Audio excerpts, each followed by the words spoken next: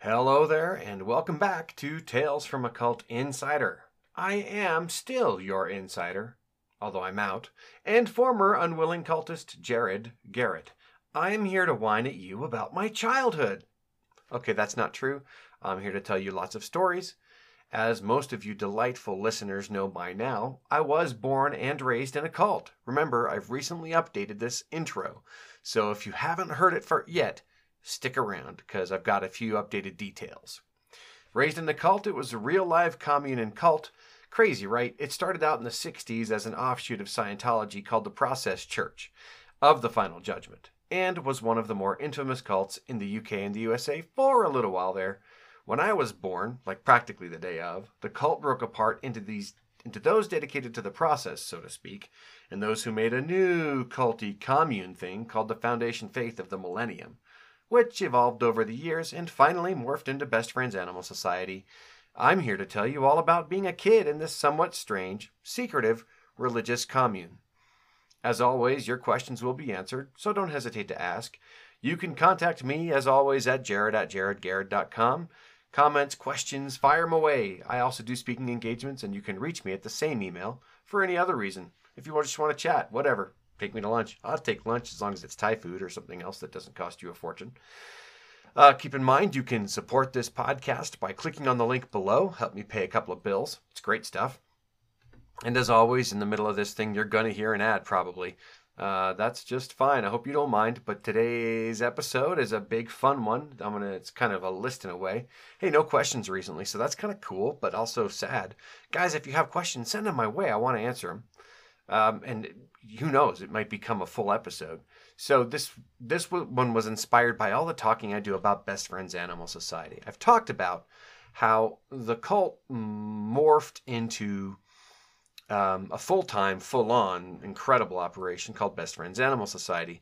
But really, my whole life, all I knew was a house full of dogs and cats. Living together, mass hysteria, hence the episode name. It is episode 18, Dogs and Cats Living Together. Now, if you listened to episode 17, which if you haven't, I don't understand what you're doing with your life, guys. In any case, if you listen to that, I actually teased this one by saying All the Dead and Dying was the title. But I decided I would upgrade the title because that sounds a little depressing, honestly. Now, I'm still gonna cover the same matter. We're still gonna talk about all the dead and dying animals that I experienced growing up, because that's just gonna be a natural, essentially, experience, right? I mean, you grow up being surrounded by dogs and cats being rescued. Not all of them are going to make it. Some of them are going to come in sick to the home or to whatever, and so some of them are going to die. Some of them are going to die. Apparently, I can't enunciate properly today, but I can. I will do better. So, today's episode is about the dogs and cats with which I lived. There were many of them, and at times there were birds, parakeets. There were never really fish. Which is fine by me. I guess, no, we did have a fish tank once at Dixie for, I don't know, a couple years. And, he was intermittently stocked with new fish and stuff. And I guess some of us said we adopted a few of those fish. I don't know. But mostly, no, it was the furry kind of animals, dogs and cats. Of varying ages, sizes, colorings, models, you could say, breeds, mostly mutts. Took in quite a few cats off the street. There were a lot of kittens, a lot of puppies, a lot of grown animals, everything. So I experienced many. And I've talked a bit about some of my interactions with these dogs back when I was, scooping crap on Best Friends property in the dog area, which is now called Dogtown, as far as I know. But I mean, I was surrounded by dogs and cats growing up. I mean, from the earliest age, I can remember being surrounded by cats and dogs. So, I mean, in New York, we had animals. There were German Shepherds everywhere. A couple people had Doberman Pinschers. I was terrified of those suckers, man. They could bark so loud. Mercy. Let's see here. Some people had Chihuahuas, which I never got along with. I don't like Chihuahuas. Never have. Somebody was very devoted to her wiener dog. And my mother was into German Shepherds, and then she was into boxers, and then she was into, well, every kind of dog you can think of, my friends. Literally every kind of dog. I've seen them. Golden retrievers, Irish wolfhounds, whippets, greyhounds, all of them. So the most annoying dog for me is a Chihuahua because it's so yappy. But the dog that bit me the most was a kind of a pug type ugly sucker called Santini. Man, that dog just didn't like me. Either that or it didn't like my knees, my right knee to be specific. Like every other time I saw it, it would chomp at me and it would go for my right knee. And it got me a couple of times. And the reason I had to get in the same presence as this dog is because sometimes I was assigned, ordered, made to by the owner of this dog go feed the dog or walk the dog or get something from their room. And this person knew that this dog kept biting me. They didn't give a flying crap. So there I was, getting bitten by Santini. Irritating. I believe that's a really stupid name because, or really an unjust name, let me say, because I'm pretty sure Santini is the name of the best friend of the character in Airwolf, the main character, Stringfellow Hawk. Yeah, pretty sure that's true. And I loved Airwolf for all of its stupidity. I loved that show. And Stringfellow Hawk was an enigmatic hero that I wanted to emulate. Always, guys. Always! So Santini was an unjust name for that evil little dog. In any case, we're going to start it with some fun stories about some of the more interesting animals that I interacted with. And sometimes we'll talk a bit about their demise. So let's get started with Boris, the delightful Boston Terrier. Now, this dog, if you don't know what a Boston Terrier is, imagine a bulldog that's a lot sprier in looks, nowhere near as wide or fat, but it's got the beautiful pug, bulldog face, that squashed thing, you know. It's kind of squashed up in there, and it's got kind of crooked looking eyes and a snorty snout, delightful ears. And this Boris, this bulldog, he was springy. He was a lively pooch. Man, he was so much fun. Now, he was the dog of Joan, named Julia in the cult, who is the mother of 3 of the delightful people that I got to grow up with, the twins and their sister. And Boris often got to spend that time with the twins because he was their mother's dog, and their mother treated them like her kids, which is great and awesome. She ended up spending quite a lot of time in Dallas. And stuff like that. But Boris was great. He was friendly. He knew a couple of cool tricks, like he would fetch, he would jump up and down, he would bark at you, he'd play with you. He was great fun to play tug of war with. What a great dog. I don't know what became of Boris, but I loved that animal. And the twins sure loved him too. Great pooch. And I think Boris was a very appropriate name for him. I don't know why, but it really suited him well. And then there was the most annoying wiener dog you ever did meet, called Humphrey. Yeah, it's Humphrey, as in Humphrey Bogart. We'll get back to Bogart in a minute. Humphrey was a wiener dog, you know, just as exactly as you would expect, but not just like the pale brown or the dark brown even. He had the kind of very dark brown markings that looked almost black, plus some paler coloring and markings, stomach and on some legs and on the snout. And Humphrey was just an angry dog. Estelle's dog, I believe, if I remember right. Estelle was a sweet lady sometimes, but with a temper.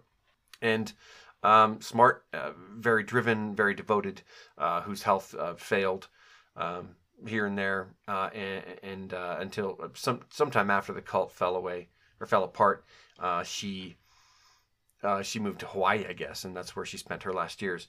But I don't know what became of Humphrey by any means. I don't really care. Not to be callous or anything, but Humphrey was just an always angry dog. I never had any kind of positive interaction with that dog. A lot like Santini. And I have a bit of an association between, honestly, Humphrey and Santini. I don't know if they were like sibling dogs owned by Estelle. And if so, why did she have such terrible taste in dogs? Because Estelle was really a perfectly fine human being, so those dogs weren't reflections of her by any stretch of the imagination.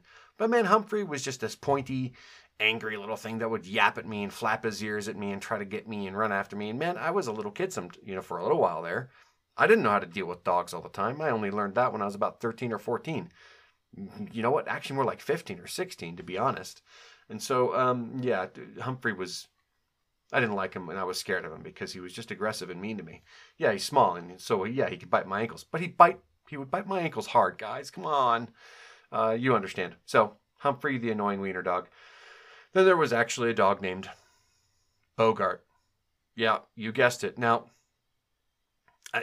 It's possible that Bogart was also owned by Estelle, but I don't think so. I think that this was just like an association, Humphrey and Bogart.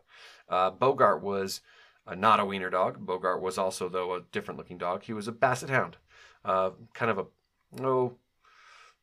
maple brown type of basset.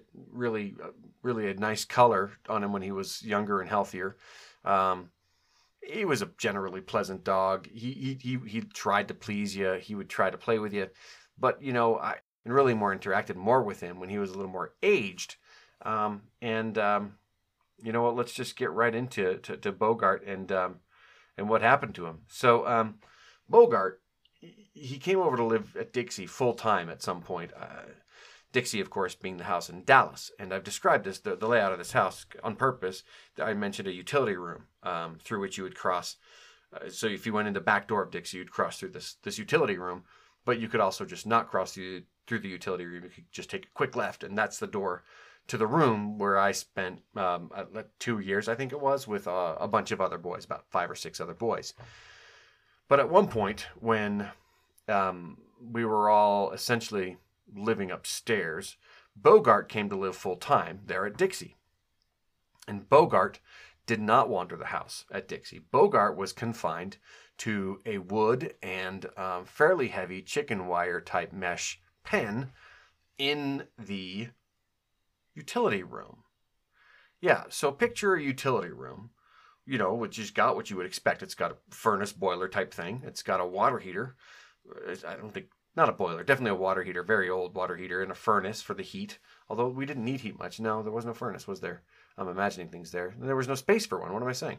There was a deep sink for laundry, but there was also a washer and a dryer. That's what I was picturing. Yeah, it's a washer and dryer. But overall, a fairly empty space. There's a big, nice drain in the ground with a drain cover, but also a bedroom just off there that a couple of the older boys were sleeping in at that point. Bogart was put in a pen that essentially stuck out right from the wall, perpendicular to the wall at right angles, right? So he immediately went upon moving in with this weird pen, took up a significant portion of the utility room, and you always had to go around Bogart's pen. Bogart lived there for a year, 2 years maybe, like that. Food and water in there. We rotated. It was one of the chores that we added to the rotation was to take Bogart out and have him do his business. And that was back before the time where all the requirements were to pick up your dog's crap. And so I don't remember picking up his crap, but I bet we did. We often had to poop scoop the yard at Dixie because there were plenty of dogs that were doing their business out there. In any case, so Bogart, we'd have to reach down, pick him up. I don't think there was a door on that pen, if I recall. We'd have to pick him up out of there, and then we would haul him outside and have him do his thing, and then we'd take him back to his pen, and that was that. That was Bogart's life. I do have a few memories of reaching down and giving him some love. Spending 20, 30 minutes just petting him and talking to him and stuff, because the poor guy was kind of lonely. He was aging, right? The gray around the muzzle, having trouble getting around because of his arthritis and stuff. And I really don't know why he came to Dixie to live out the last of his years. It was like the dog went into hospice or something. But we weren't specialists in keeping a dog happy. But I hope that he had some happiness there there were plenty of boys who doted on him here and there. But as he degenerated and got worse and worse, which is, I just redundant. There you go. I redundanted, guys. I verbed that word. I said something redundant. Apologies. In any case, as he got worse, this dog, this poor basset hound, he couldn't move around anymore, but he would just bark in grumpy agitation sometimes. So we'd take him out, and boy, we'd often have to clean out his pen because he was doing his business right there. And it got progressively grosser, and he got progressively smellier, unfortunately. That poor animal. And eventually, over a couple of nights, he stopped moving very much, but he was still around. He was still kicking, and he would bark. And he would bark, and it was a sad, pitiful bark. And he would kick a little and bark, and he wasn't drinking and he wasn't eating, and he was clearly on the way out. And then one night we heard him yap a few times, and it was late, and in the morning we found him and he had shuffled off. and unfortunately had shuffled off in his last moment of, as pretty much all mammals do, they release their bowels, and he was in a mess. So the final memory of Bogart was hauling him out of there and cleaning up the terrible, terrible mess that he'd made there in his final seconds. Yeah, great stuff.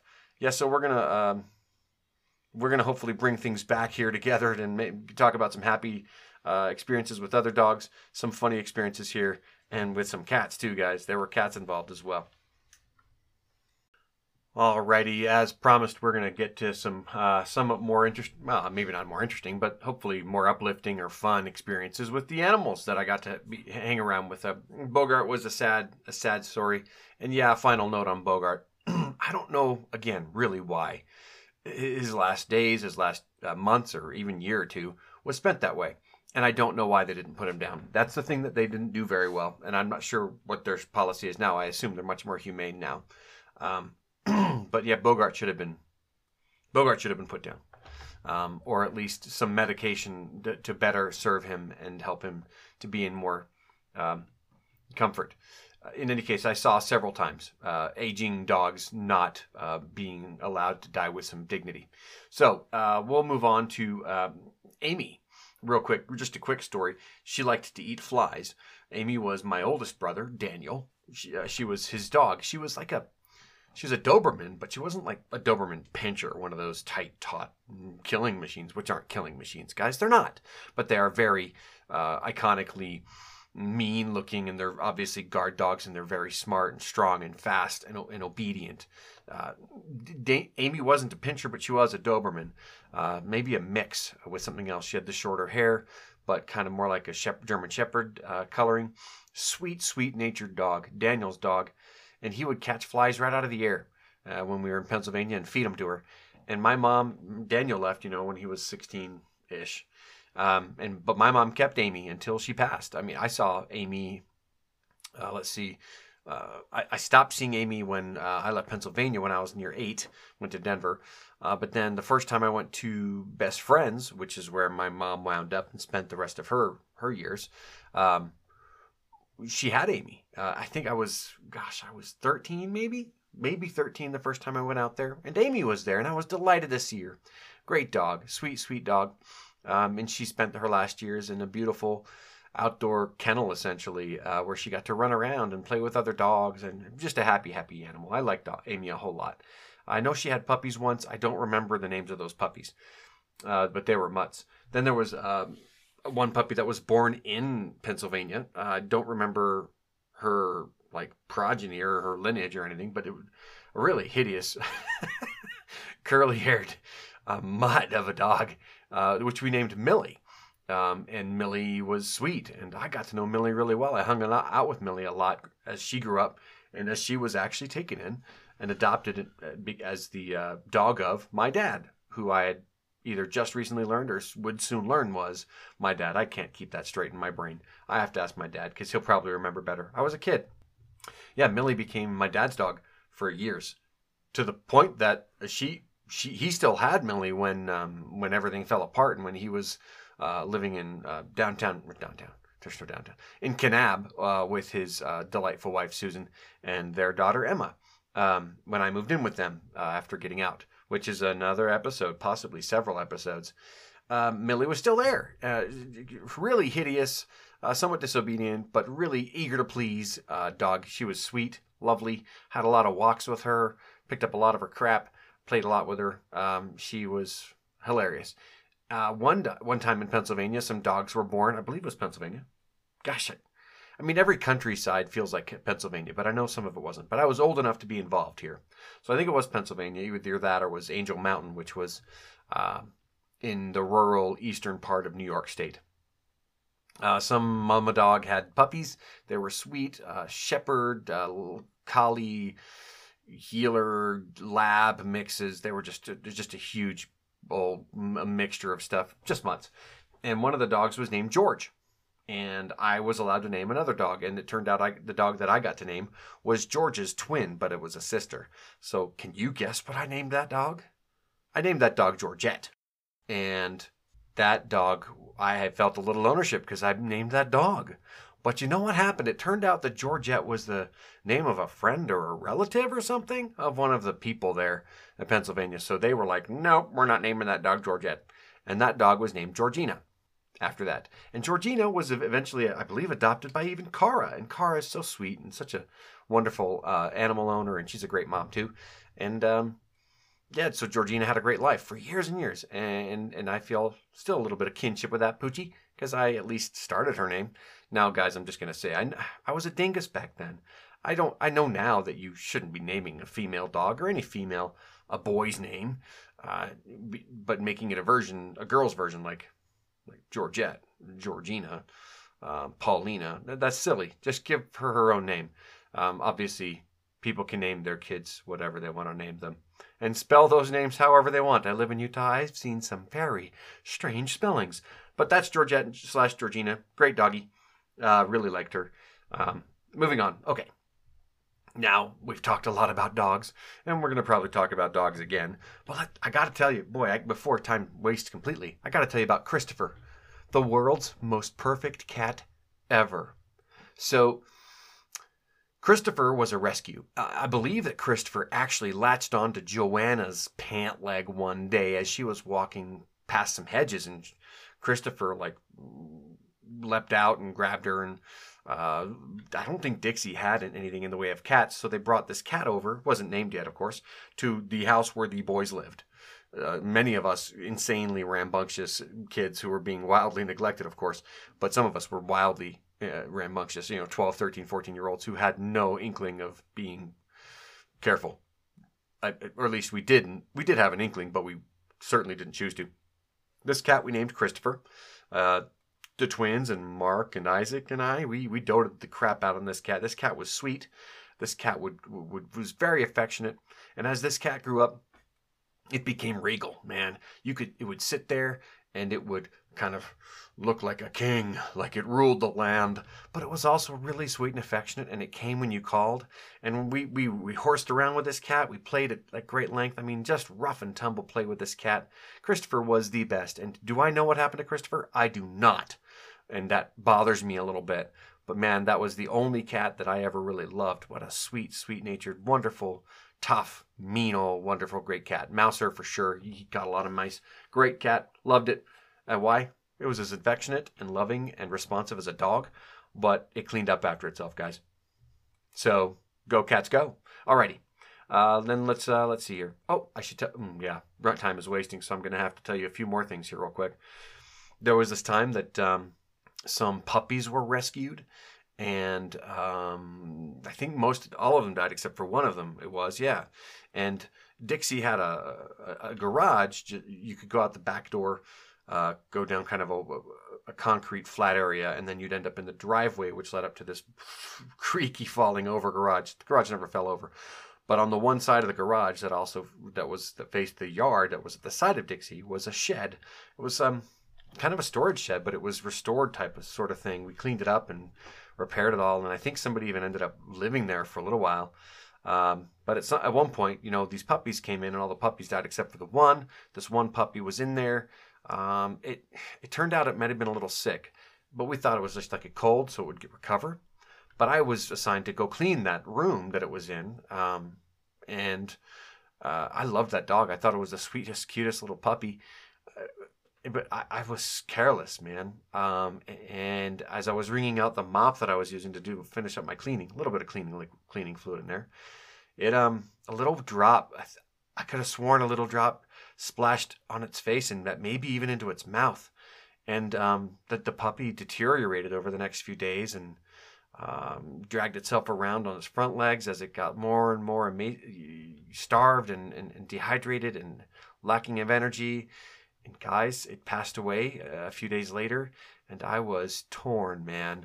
I was so broken by that because I thought I killed that dog. I thought I'd poisoned that poor puppy, and it had died because of me. And that only went away some years ago when I finally learned what parvo was and remembered the whole event, or all the events, which was that all of its siblings had died. Yeah, parvo, wildly contagious dog disease, man, and even cats. Terrible, terrible, debilitating disease, hard to solve even today, although they're much better about fixing it now. Yep, I spent years torn up with guilt that I had poisoned that dog to death. I'm glad that I didn't. Glad I did. That the guilt is able to go away. Got to mention Dinsdale. Dinsdale was Mark's dog. I don't know how he got a dog, but boy, he's great. Mark was a great dog owner. He treated the dogs like his equal, like his pals, but also like they were supposed to be obedient to him. So he got Dinsdale really, really obedient. Mark was firmly the alpha there. But he would call Dinsdale all kinds of nicknames. Anything that started with D, he'd say, D, D. And he would squeak at him and whistle at him and call at him. And Dinsdale was an eager to please, hilariously ugly, beautiful, wonderful dog. Man, we had a lot of fun with that dog. I was happy to be on the top bunk, though, because that dog was never on my bed. I don't like animals on my bed, guys. I don't like their hair. Dinsdale was forgiving. Mark would get maybe sometimes a little too rough. I would get a little too rough. We'd all get a little too rough, probably. But Dinsdale was sweet. Just like any dog. Dogs are like love golems, right? I mean, they're just endless fonts of love and happy and good. They're too good for us. Anyway, Dinsdale was great. Then there was Amra, the most perfect dog ever. Amra was Tim's dad's dog. Big, giant Alaskan Malamute. Beautiful burgundy, brown, gray color, just swaths of this color with some beautiful regal white on his chest and arm and front legs and under his face. Beautiful, beautiful dog, and round and big. And Amra means lion. And Damon Tim's dad would call him with a whistle like this, or something like that. That was a weird buzz. I'm sorry, guys. And that dog would come to him, and everybody tried to imitate that whistle, but only Tim could do it, I believe, and I never did it. But Amra was great, sweet, fun. You could wrestle him, and he was gentle with you, but man, this is a 80, 100, 120-pound dog. It beat you a lot, man. That dog was beautiful. I got a lot of the time I spent in Dogtown. I would play with Amra and Rhonda. There's even a section, I think, called Rhonda, named after that hilarious, tiny little dog that seemed to rule the area for a little while. Chewbacca was a dog that we had a lot. He was around for a long time. I know he was in Pennsylvania. I'm pretty sure he was in Angel Mountain. In Pennsylvania, just this giant dog, bigger than Amra, right? Big, hairy, furry dog, lots of hair that looked like Chewbacca. I mean, so hence the name. Chained up to a tree, but with long chains, so he, could get around and see the world, and at least, not just be totally trapped entirely. But he broke that chain a lot. I guess he could get a lot of momentum, and he just snapped that chain. So he got away a lot. Got in a lot of trouble with neighbors. Got hit by a car several times, and eventually gave up the ghost after getting hit by a car, if I recall right. And then talked about Bogart already. Need to leave a couple minutes for the last one, but then there was a German Shepherd owned by the caretaker there at Dixie. Good man, did his very best, I think. But I mean, what are you going to do? The cult was the cult. The commune was the commune. He had a dog, sweet German Shepherd that aged and aged and aged and aged and aged, and the cult never put dogs down. So at least that one got lots of painkillers and other medication to make its life more comfortable as it got old. But big knobs on its joints as it got terrible arthritis to the point where it couldn't move around. And so he got carried around, and it's hard to see these beautiful, wonderful dogs who just depend so much on us not get maybe a little bit more dignity and suffer. So that was always bothering to me. Poor Poochie, just like Bogart a little bit. Although, again, a little better treatment because really his owner doted on him. And then let's end with a story about a cat. Why? Because this cat is hilarious and dumb. And the owner was insane. So I talked about Lucia, the rather megalomaniacal leader of Dallas, who browbeat adults into submission and into misery to the point they're eventually walked out. Another part of a story down the road. Was terrible to us, verbally and emotionally abused us all the time. Her husband did some physical abuse here and there. She had a cat. It was a jet black cat. She also had a whippet, and it was bloody annoying. That whippet looked stressed beyond all description all the time. That's partly because whippets have bug eyes, and the bug eye is just an iconic stressed look. But she had a jet black cat, completely black, right, with the beautiful green eyes. And the cat was quite sweet, albeit kind of irritating sometimes, just as cats are. It didn't purr a whole lot that I recall. I didn't spend a whole lot of time with it. But, I was bemused. I thought it had such a strange name when I first moved to Dallas. And, I used that name a few times and thought, oh, it's a funny name. It's a funny sounding name. I wonder what it means.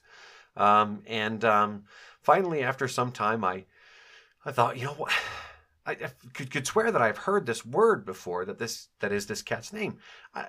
What do I do here? I got to figure this out. So finally, I took this word. I was going to the library a lot. I ended up going to the downtown public library in Dallas. I was probably 15 and maybe 16 at that time. But yeah, Matthias and I went downtown to the public library quite a lot.